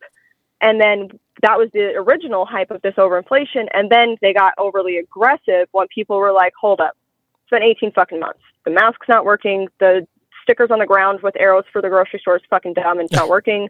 People, the vaccinated, are dying now. So now they're getting overly aggressive with censorship and vaccines and firing people. Yeah, that's 100% true. And where a lot of this narrative started, he is the original Grinch. Well, and the mask wouldn't actually help for the transmission of Ebola anyway. That's coming to steal our Christmas. Noah's favorite. Oh, no. Anthony Fauci talked about how not only are we the problem, you are part of the problem. But what's going to happen this Christmas, maybe, only if you get vaccinated. you're vaccinated and your family members are vaccinated, those who are eligible, and that is obviously very young children and not yet eligible, that you can enjoy the holidays. You can enjoy Halloween, trick-or-treating, and certainly Thanksgiving with your family and Christmas with your families. That's one of the reasons why we emphasize why it's so important to get vaccinated, not only for your own safety, for that of your family, but also for the good of the community to keep the level of infection down. When you do that, there's no reason at all why you can't enjoy the holidays in a family way, the way we've traditionally done it all along. Oh, God. Does anybody listen to this? Like, the level of infection down. It doesn't. The vaccination doesn't do that. I just don't understand. I really hope, like, nobody is listening to this guy as much as they were. I just don't see how by now. And if they don't, then there's no hope for them. I'm sorry. There's some probably Fauci tattoo regret out there. Oh, what about that guy that I remember like had a song that he wrote for Fauci? Oh my gosh. Had a crush on him. That was awful. That like made my skin crawl listening to it. I Almost as much believe as it. watching Dr. Fauci work in his office with his bobblehead and like a giant portrait of himself. The Like, choice of words from both, even like the clips before to that, anytime these people speak, it is so overly done and dramatic of like specifically how they like pinpoint everything of you will maybe be able to interact and be around your family if you take these and do it. It's fucking insane. Yes, it's like it is. what Really what bad is even happening right now? acting. the It's like a level bad- of vaccination. And he's like 3 foot tall. I'm like, who in the fuck are you? What are you talking about, sir? It's crazy. Well, we do have the conservative version of like the New World Order wrestling version. It's what started with Ted Cruz, who tapped in his partner Rand Paul. Has now tapped in, coming in from the stands with a steel chair, Ron Johnson, who's equally has had it with this whole COVID narrative bullshit, period. Great. Everything from mandates to firing. And it seems like they've done a nice little pass down. It was Cruz for a while in all the committee hearings. Rand Paul had two of the biggest shitages on him up on Capitol Hill. And now it seems like Ron Johnson is doing the cable news circuit to kind of keep that narrative going as someone who supports ending all of this shit as soon as possible. He jumped on Maria Bartiromo on Sunday to talk about ending this narrative and just how he feels about the overalledness of it. Let's listen to what he had to say. And that, of course, was after he put that rule in that any company with 100 employees or more mandate that the employees get the vaccine. Your thoughts? What's this about, Senator? First of all, the mounting data shows that they're not working or as safe as we all hoped and prayed they would be. The mandates are pointless. Now that we know that fully vaccinated individuals are getting infected, they can transmit the disease. Unfortunately, they're being hospitalized, they're getting seriously ill, they're dying. There's no point to the mandate whatsoever. The fact that this administration won't recognize natural immunity in these mandates, and of course, they're completely ignoring the vaccine injuries. And Maria, people need to really understand this because it's not being reported, it's being suppressed. But over 25 years, the flu vaccine, there are about little less than 1,700 deaths reported on the vaccine adverse event reporting system. That's CDC's early safety surveillance system. Less than 1,700 over 25 years. With the COVID vaccine, we've had 16,766 deaths in 10 months administering this vaccine. Now, I realize the VAERS does not prove causation, but when you have over 5,400 of those deaths occurring on days 0, 1, or 2, it certainly would cause me some serious concern. And the other stat is we now have 798,000 adverse events reported in just 10 months. 798,000. The other criticism of VAERS is it dramatically underreports the vaccine injuries. So it's not an irrational decision for people to say, I don't want to take this experimental vaccine. Those are just some staggering numbers. Yeah. Yeah, when you hear real elected officials talking about that, ladies, I mean, you guys can weigh in. It gave me chills to hear. I mean, I know them, I see them, I research them every week for the show. We talked about them, but to hear like an elected official go on like a major show with hundreds of thousands of people watching and say those like almost 1 million adverse effects. And that's well, people disregard that. Yeah. Yeah, and on the very low end, they say it's like 1 to 10%, if that, reporting. And I forgot where I read it, and I'll look for it. But, well, it's voluntary reporting for VAERS, so it's like it takes a doctors while might to not put it even in. They're report like, it, and they're even messing with those numbers on VAERS too, which is crazy, you know.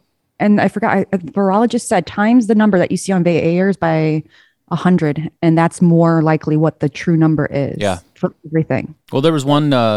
I forget where I got it, but it was a clip, and it was talking about like a doctor that, or maybe it was one of those Project Veritas videos. I think the doctor was saying it's like, yeah, and the VAERS reporting, it takes like a half hour to put the information in, so nobody wants to do it. Yeah, I talked to that one lady who did podcasts recently. She's kind of going around, and she was like one of the first nurses to be fired in New York for refusing to get the vaccine. And I've talked to her several times online, and she said like when it goes to the reporting system, she's like, no.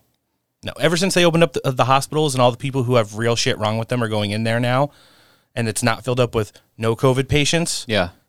No one's got time to do that paperwork. They're all working 10, 12, 14, 16-hour shifts because especially being short-staffed. Right, they cut their staff in half before they're cutting it in half again. Yep. Science. Right, they do that, and they have like a part of the hospitals that aren't even open, so they're not at full capacity when they're saying that these hospitals are overwhelmed or overrun. It's because they're only reporting that off of like, I think it said maybe like 70% of the hospital. Yeah. So you're already losing 30%. And then when you add all the people that are in there, yeah, it's pretty easy for it to fill up. But that's not 100% capacity of the hospital. No, yep, and they're replacing these people that are leaving with unqualified people, which is scary. Yeah, and the funny part is in places like New York where they're firing nurses, doctors, EMTs and stuff like that, people who work in ambulances, they're replacing them Look, with... I'm an Army wife. Ain't nobody wants some medical care from the military all the time. That whole idea was comical if anybody has had or dealt with military health care. Yeah, there you go. But the people that they're bringing in... I changed my socks today. They don't have... Yeah, there you go. They don't have to get vaccines until late 2023 when the one that's going to be eventually executive ordered, it's not been yet, it's just been a press release. But those people don't have to get vaccines yet. Now they're replacing people who are fired for refusing to get one. Yeah, and they don't have to get the vaccine, these new people, which is insane. Yeah, so you're having unvaccinated people from the DOD and the Army, Corps of Engineers going in and working in medical settings and stuff like that. They're not vaccinated. They don't have to get vaccinated at least until early 2023. Who knows if that mandate or executive order will even still be around then, and they're replacing the people who got fired for refusing to get them. It's just make it make sense. Make it make sense. I feel like there needs to be just a lot of lawsuits for just like workplace harassment at this point, just because like all the fear porn emails that people get at their work for like, you have to get the vaccine or you're going to get fired. And then just from every single angle, you're getting hit from this thing. And God forbid you're a member of the military and work for the federal government. And then you're getting double barrel shotgun of fucking bullshit. Pretty spicy daily. At Walmart now too. Yeah.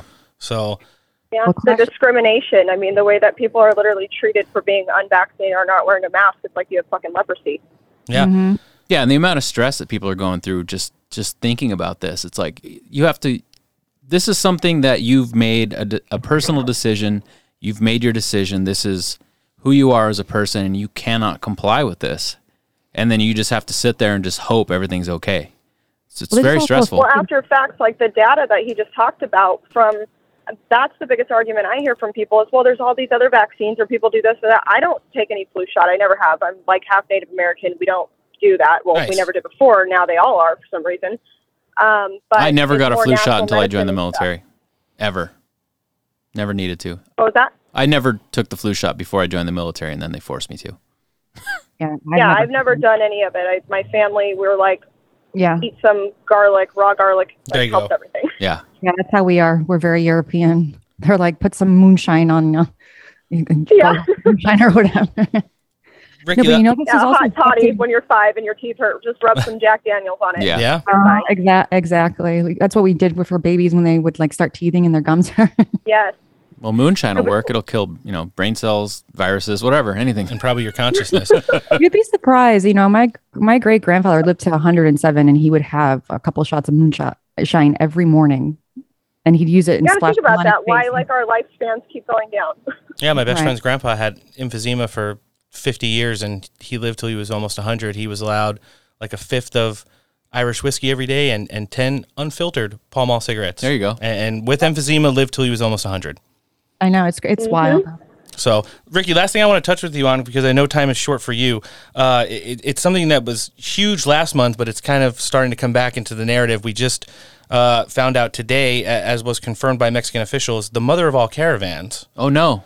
95,000 people crossed from Guatemala into Mexico today on the way to make a trek to the United States. Oh. In addition, we did have the crisis in Del Rio and the Rio Grande Valley sector with the Border Patrol and all that stuff last month as Afghanistan was melting down. The economy started to go where it is now, which we talked about earlier on the show. The shitter. Where did all these people who were released in the United States go? We find out some numbers. Over 74,000 people who were COVID positive were not given any medical treatment and were released into the interior of the United States over the course of this fiscal year so far. And now, as found out on Tucker Carlson last night, the Biden administration is flying illegal aliens from the Texas border to New York and Florida in the middle of the night. Yeah, Westchester. Pedo Biden. Yeah, there you go. Makes Good seems old- completely fine to me. Nothing to see here, folks. Good old Pedo Joe. Let's hear how Tucker weighed in on it last night when he broke this story on his show. Science. Reveal that in recent weeks, thousands of illegal aliens have been flown from the Texas border into Westchester County Airport in New York on chartered jets. And it's not the only place they're heading. Miranda Devine from the New York Post is on this story for us tonight and joins us with developments. Miranda, good to see you. Give us the outline of this story, if you would. Thanks, Tucker. Well, we know that Joe Biden has dismantled all the border protections and that we've had upwards of 1.5 million illegal migrants cross into America. But what we didn't know was where they were going. So we had a tip-off that they were flying into Westchester County Airport in White Plains in the dead of night, 2, 3, 4 in the morning. So last week we went and had a look and we did see 2 planes fly in with about 100 migrants get off the plane. Most of them were unaccompanied children. We're told by the government they were all unaccompanied children, but several of them did look to us to be males in their 20s, late teens. And then they were put onto buses, charter buses. They had a police escort out of the airport, and then they were dispersed around various places in New York, Long Island, also New Jersey. They were dropped off on a rest area at the New Jersey Turnpike. We also sent a crew to Jacksonville because these flights are coming from Texas, from McAllen, El Paso, Houston, and they're coming to White Plains via Jacksonville, Florida. So we had a crew down there on the weekend, and they also spotted a flight landing, and about 15 to 20 illegal migrants got off that plane, and they were bused to about a place about 130 miles west of Jacksonville. So we've done our best to get the information from the government, but we've really been stonewalled. No one wants to talk. All that we're referred to the Health and Human Services and all. Okay, so that's Miranda Devine, who's come back to be reactivated as of late. She's appeared on Newsmax. I've seen her on OAN. She's also been on Steve Bannon, who's not Q's War Room, and now Tucker Carlson, all in the last 2 weeks, talking about some of this stuff related to the obvious human trafficking that's going on. You know, the administration will put out information once it's caught stating that it's children being relocated, unaccompanied minors, and then they're reporting after doing some investigative work that it's fighting age single males. Imagine that being thrown into all of these communities. I don't know if this is not MS-13. This kind of worries me because I have family Long Island in Westchester County, and they already had an issue in Long Island with MS-13. Big time. They were cutting up little girls there and doing satanic rituals with them. Yep. Well, regardless of whether or not these people that are getting released are in MS-13, it's going to be people that are very susceptible to getting adopted by this gang lifestyle and these gang influences that are here in the United States. That they come from. Yeah. Yeah, and they're going to get recruited, and then they're going to have no choice but to be like them and to, be a part of them in order to survive and get taken care of, and like the majority of these people are kids and fighting age men, but where are they going to go?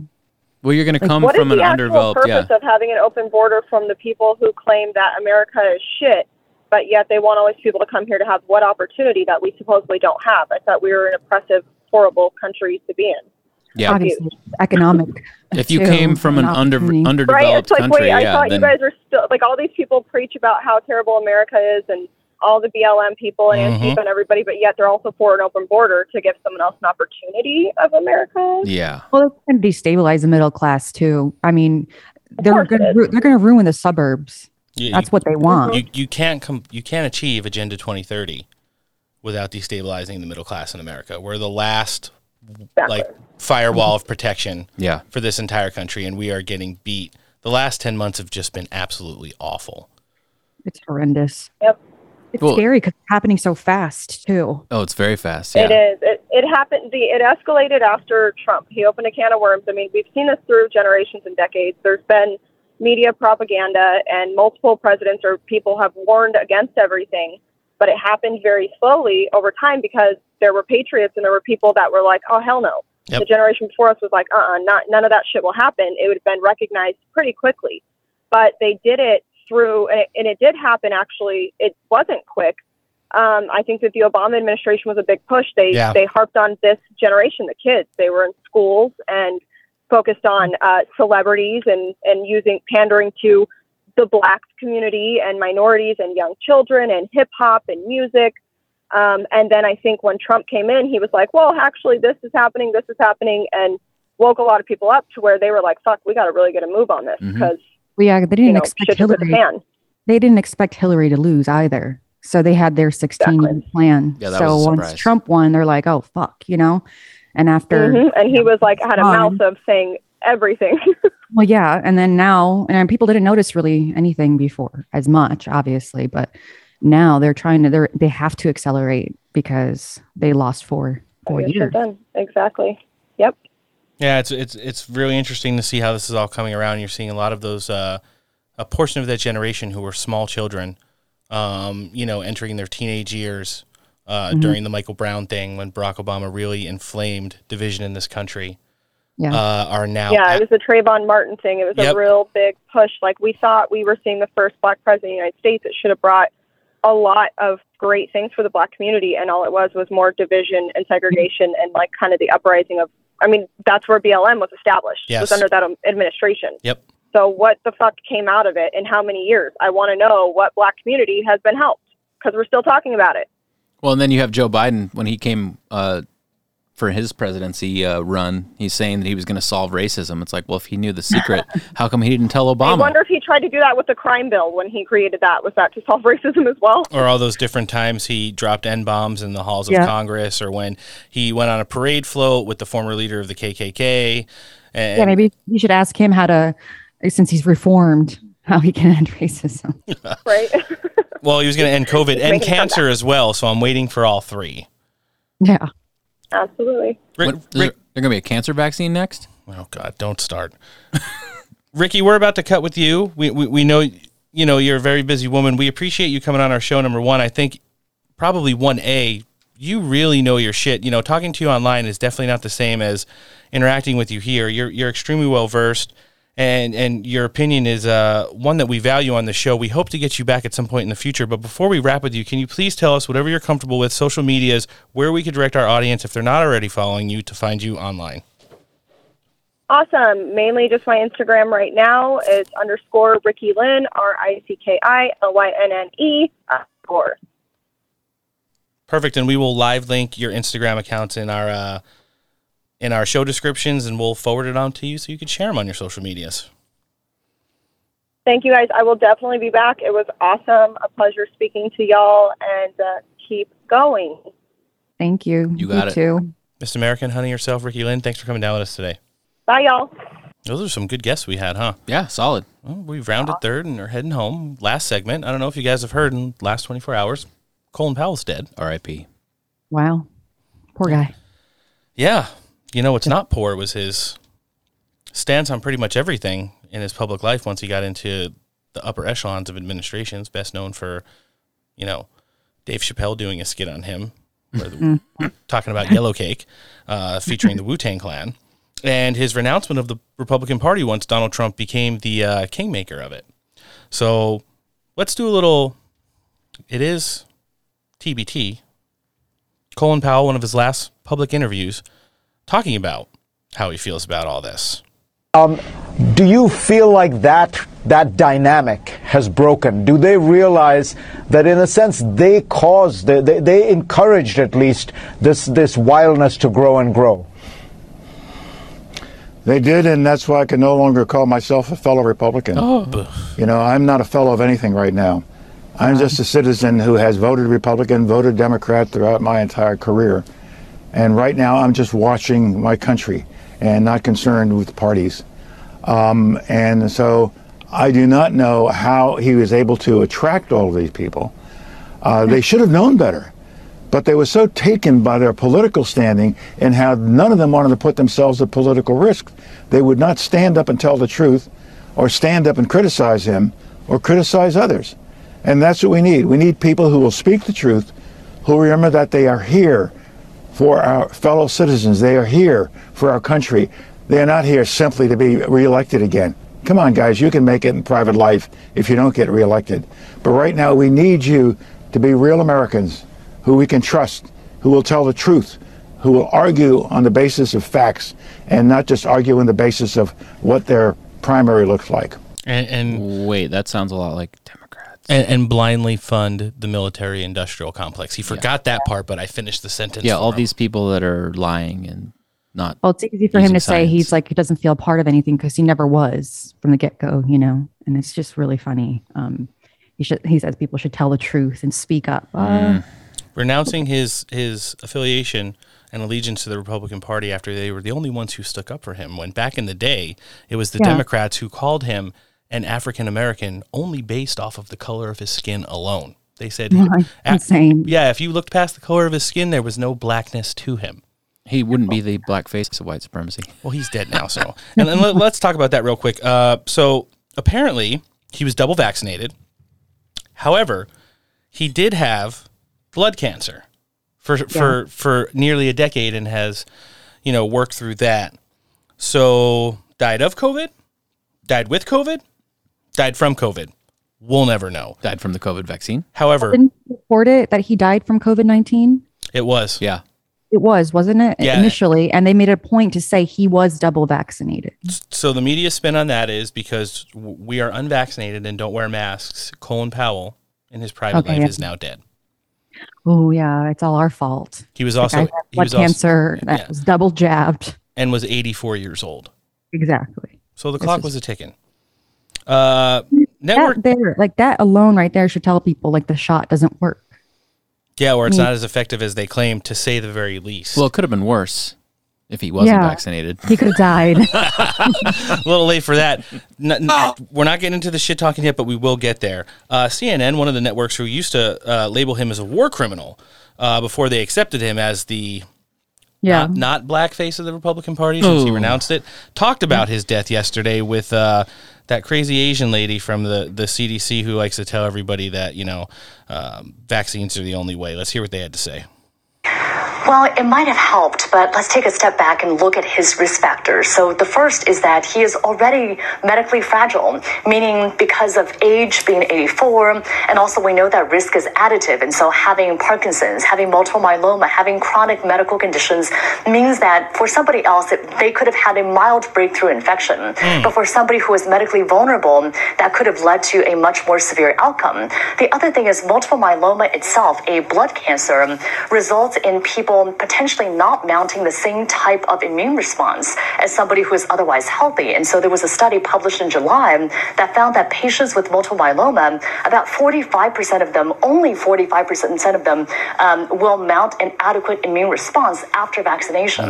And so that's why this is the group that is extremely vulnerable. They are recommended to get a booster shot, but even with a booster, they may still not have as much protection in order to prevent from severe outcomes. And this ultimately is the reason why we all have to be vaccinated, because this is really about all of us. Yes, the vaccine does protect you, but it protects you even better if everybody around you is vaccinated. And we get vaccinated as healthy people in part to protect the most vulnerable among us. Yeah, it's really important that the people around someone who has those health challenges should...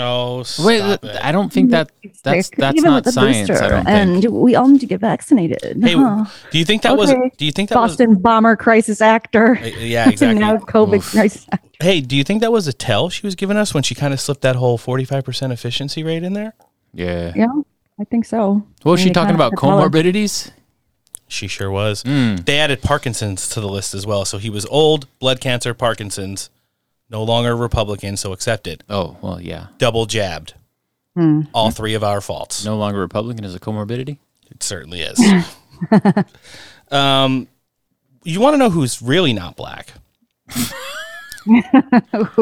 Usually absent Vice President Kamala Harris. Oh. Yeah. So she weighed in yesterday briefly on a plane, traveling with the press pool. The audio is a little grainy because not only is everyone double jabbed, but they're also double masked. Oh.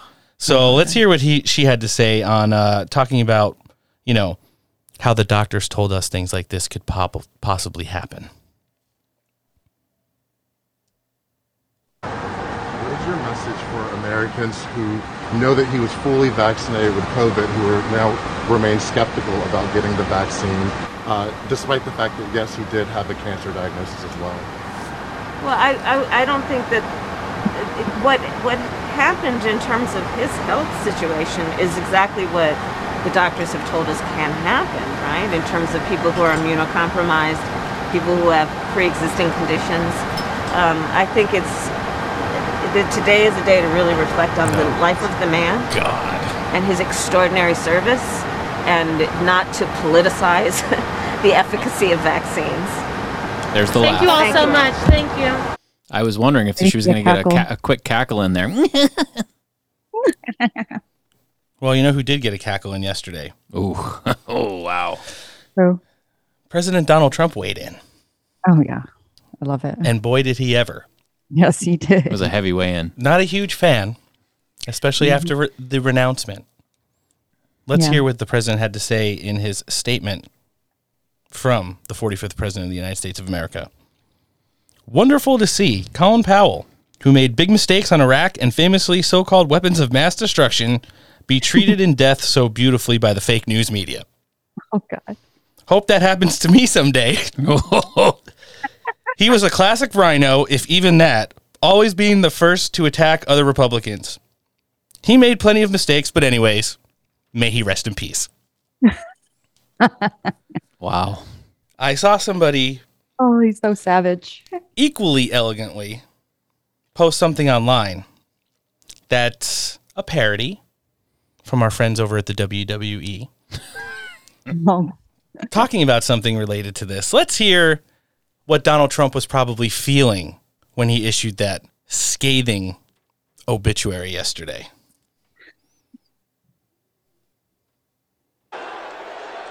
With the deepest regrets and tears that are soaked, I'm sorry to hear your dad finally croaked. Oh, my God. He lived a full life on his own terms. Soon he'll be buried and eaten by worms. But if I could have a son as stupid as you, I'd have wished for cancer so I would die too. So be brave and be strong. Get your life on track, because the old bastard's dead and he ain't never coming back. What do you think? Holy shit, who was that? I don't know, somebody from the WWE, but... Oh, my God. At the end of the day, who did it better? Yeah. So... I mean, that was funny, but I love Papa T's. Yeah, I mean, no one's going to do it as good as he does it, and I think that's pretty much a fact. Side note, but still related, 1 year younger, so 83 years old, also fully vaccinated, Mrs. Powell has tested positive for COVID-19. Imagine that. Oh. In addition, in breaking news, someone who we've railed on this show on a consistent basis because of the lack of job he's done since being appointed as Director of Homeland Security, Alejandro Mayorkas has also contracted COVID-19 today. Oops.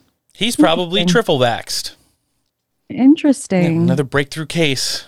Shame on us. Actually, maybe he's not vaccinated. Is crumbling. Crumbling. It's getting to the point entering the holiday season where they're not going to be able to stop people in this country from doing what they need to do to take care of their families, to be with their families, and to finally put an end to this whole awful narrative. I think people are at that point, though, that they've had enough. Even people that were, kind of with this whole, lockdown, the masks. I think even they are just getting tired of the bullshit because they see all the flip-flopping and They waited for the vaccine. Now they see it doesn't work. Well, the people that were already doubting it, like, I mean, you can't be a rational person and look at everything that's happening and be like, yeah, this is all working. Everything's fine. Like, you know, yeah, of course. 14 days to slow the spread has become what it is now. And then if you're one of those people that are just clinging so hard to the narrative that this needs to happen, this is what's going to save us. And then the thing that's supposed to save us doesn't work. Yep.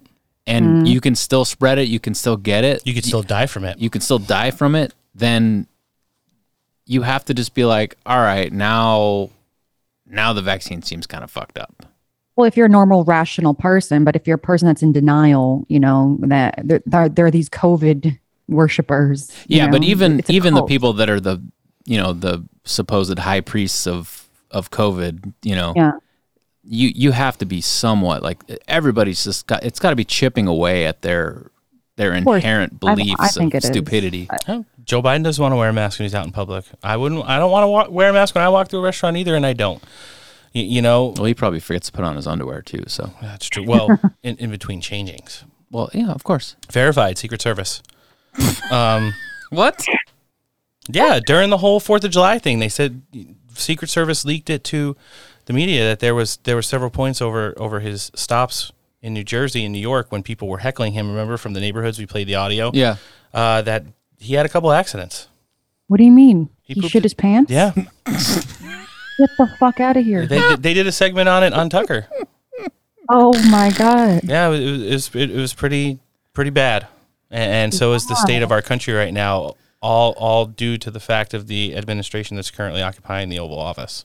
That just makes me. I mean, I don't care about the guy, but this is elder abuse. Yeah, it really is, and all the people that are holding this narrative of him, Mr. 80 million votes himself, are all complicit in that abuse, and the only people that are negatively affected by it is the people who live in this country, especially the hardworking middle class, like all of us.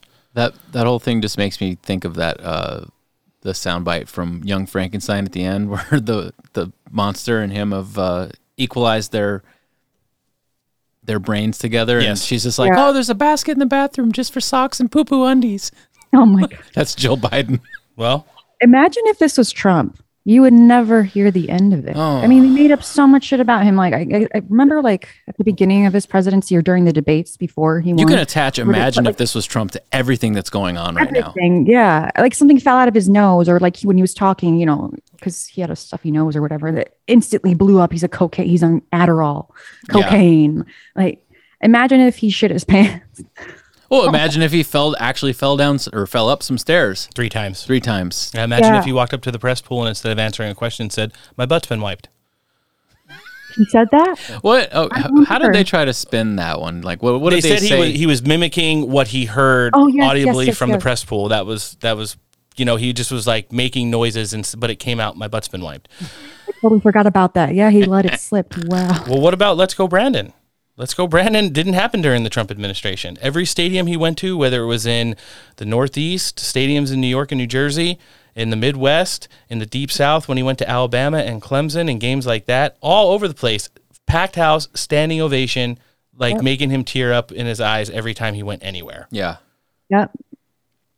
So, USA, we love Trump. Yeah, and he got us through one of the most difficult manufactured crises in the history of our country, and there have been lots of them. We're living through the worst, and he did help get us through a big majority of it. He used the opportunity. I mean, I hate to say the pandemic was the opportunity, but it actually kind of was to bring everything back to America. Yeah. At the time, and it was actually really working out in our favor if you really check it, you know. And the economy was doing great even during the worst. Yeah, that's 100% a fact, and it's something that we'll continue to track as we're moving forward here. Well, he told us this was going to happen with Biden. Not a bad show today. Yeah, not bad. Kids. A couple guests. Bunch of different narratives. Media cycle keeps on keeping on, and we keep giving you guys the best of it that we can. You want to know what else is the best? Listening to the Steak for Breakfast podcast after we record it. And you could find it on all major downloadable podcasting platforms. Find us on iTunes, Spotify, Pandora, Podbean, Google Podcasts, FM Player, and now iHeartRadio. Subscribe to the show, rate it, write a review, and as always, download, listen, like, follow, and share our Shadow Band content. Show creds of the week. Obviously, Mr. Alex Shepard and Ms. Ricky Lynn for their contributions to the show, in addition to the regulars, The Bread Room, Dawnstar 1776, Moose is Loose, Q's for O's, Cagbro 88, Babe Does the News, formerly of Patriotic Babe, Miss Christina Bob of OAN, Mike Crispy of Right Side Broadcasting Network. They gave us a share yesterday. Nice. Steve Bannon, who's not Q, of the War Room podcast. Emerald Robinson from Newsmax for shitting on Jen Psaki today. And Mr. Tom Pappert, who we hope to have back soon, editor-in-chief of The National File. Folks, our sponsors, American-owned and operated. We love them. High-quality products. We get nothing out of it except how much we love them and want to make small American businesses great again. Odyssey, podcasting, in-studio recording, gaming, Odyssey.com, Facebook, and Instagram. Pew Pew holsters, Stay Ready gear. We have all of our stuff here, beer coolies, dump trays, Noah's holster. They're at StayReadyGear.com. They're on Instagram and Facebook as well. Man Rubs. Turkey season's coming, Noah. Delicious. Buy it, shake it, rub it, deep fry it. Slice it up. Num, num, num. Like Antoinette said, don't mistreat your meat. Manrubs.com, Facebook and Instagram as well. Firearms. Mike down at West Coast Survival Arms. 619-870-6992. He's on Facebook Messenger. New, easy-to-use website, westcoastsurvivalarms.com. If you don't need a new gun, first of all, stop listening to our show immediately. Bah. Secondly, buy some ammo for that gun you didn't think you needed, but now you're buying from Mike down at West Coast Survival Arms. Mediocre Medic, all our first responder friends. MediocreMedic.com. They love their Instagram. And the Patch Father, Mark Joe Friday, home of the Zero Flex Duck. Dumpbox.us are on Facebook and Instagram as well. Upcoming shows, got them all listed today, so I won't miss any of the dates. On Friday, the Sassy Conservative is circling back with us. We missed out with her 2 Tuesdays ago, but she's coming back, and it's going to be a really good show. On the 26th of October, Christina Bob and Mike Crispy. It's not going to be weird, even though they work for 2 different news stations. We might let them cross the streams and squinty eye at each other as one comes and the other goes. They're going to be back with us on the 26th. On the 29th of October, Carrie Lake, gubernatorial candidate out of Arizona. Trump endorsed. She's on fire right now, and she's going to be on Steak for Breakfast with us. November 2nd, we're going to have Raheem Kassam of the National Pulse. On the 5th, Friend Show, Verse Mockingbird, talking about his podcast getting started, is going to join us in addition to The Calling of Esther and Truth on Draft 2.0. It's going to be a great episode. On the 9th of November, Kyle Becker is going to come back and join us to break down all the news, both on his end and ours. And on the 12th of November, Miss Elizabeth Jade, former Maxim and Playboy model. Also, recently woke up and wants to come and talk about the news with us on the show. Nice. So move over, Antoinette. We're bringing in another model. Gosh. Friends of the week. Some of the usual, some new ones. Brenda Memes 9, Blame 17, the Duke of Memes, Mr. Sheep No More, Keck Out of Here. Much love and appreciation for our Steak for Breakfast Groiper today. Now appearing as our avatar, on our Twitter account. Yay. Light It Up 908.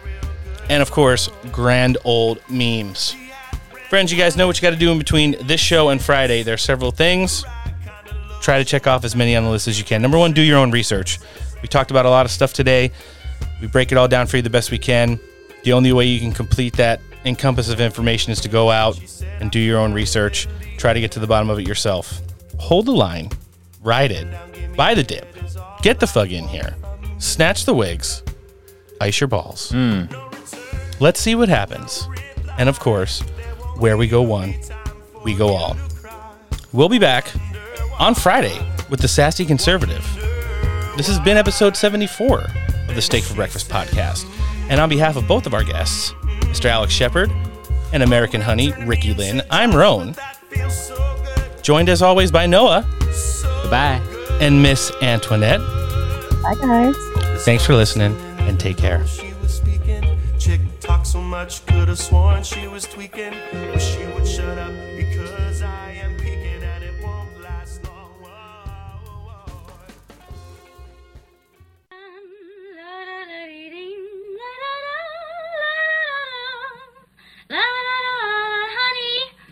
Honey, I hope you didn't find Daddy's little party too boring. I mean, he did it just for you and he meant so well. Say you liked it. Mm-hmm. Honey, did you see? I put a special hamper in the bathroom just for your shirts, and the other one is just for socks and poo-poo undies. Here I come.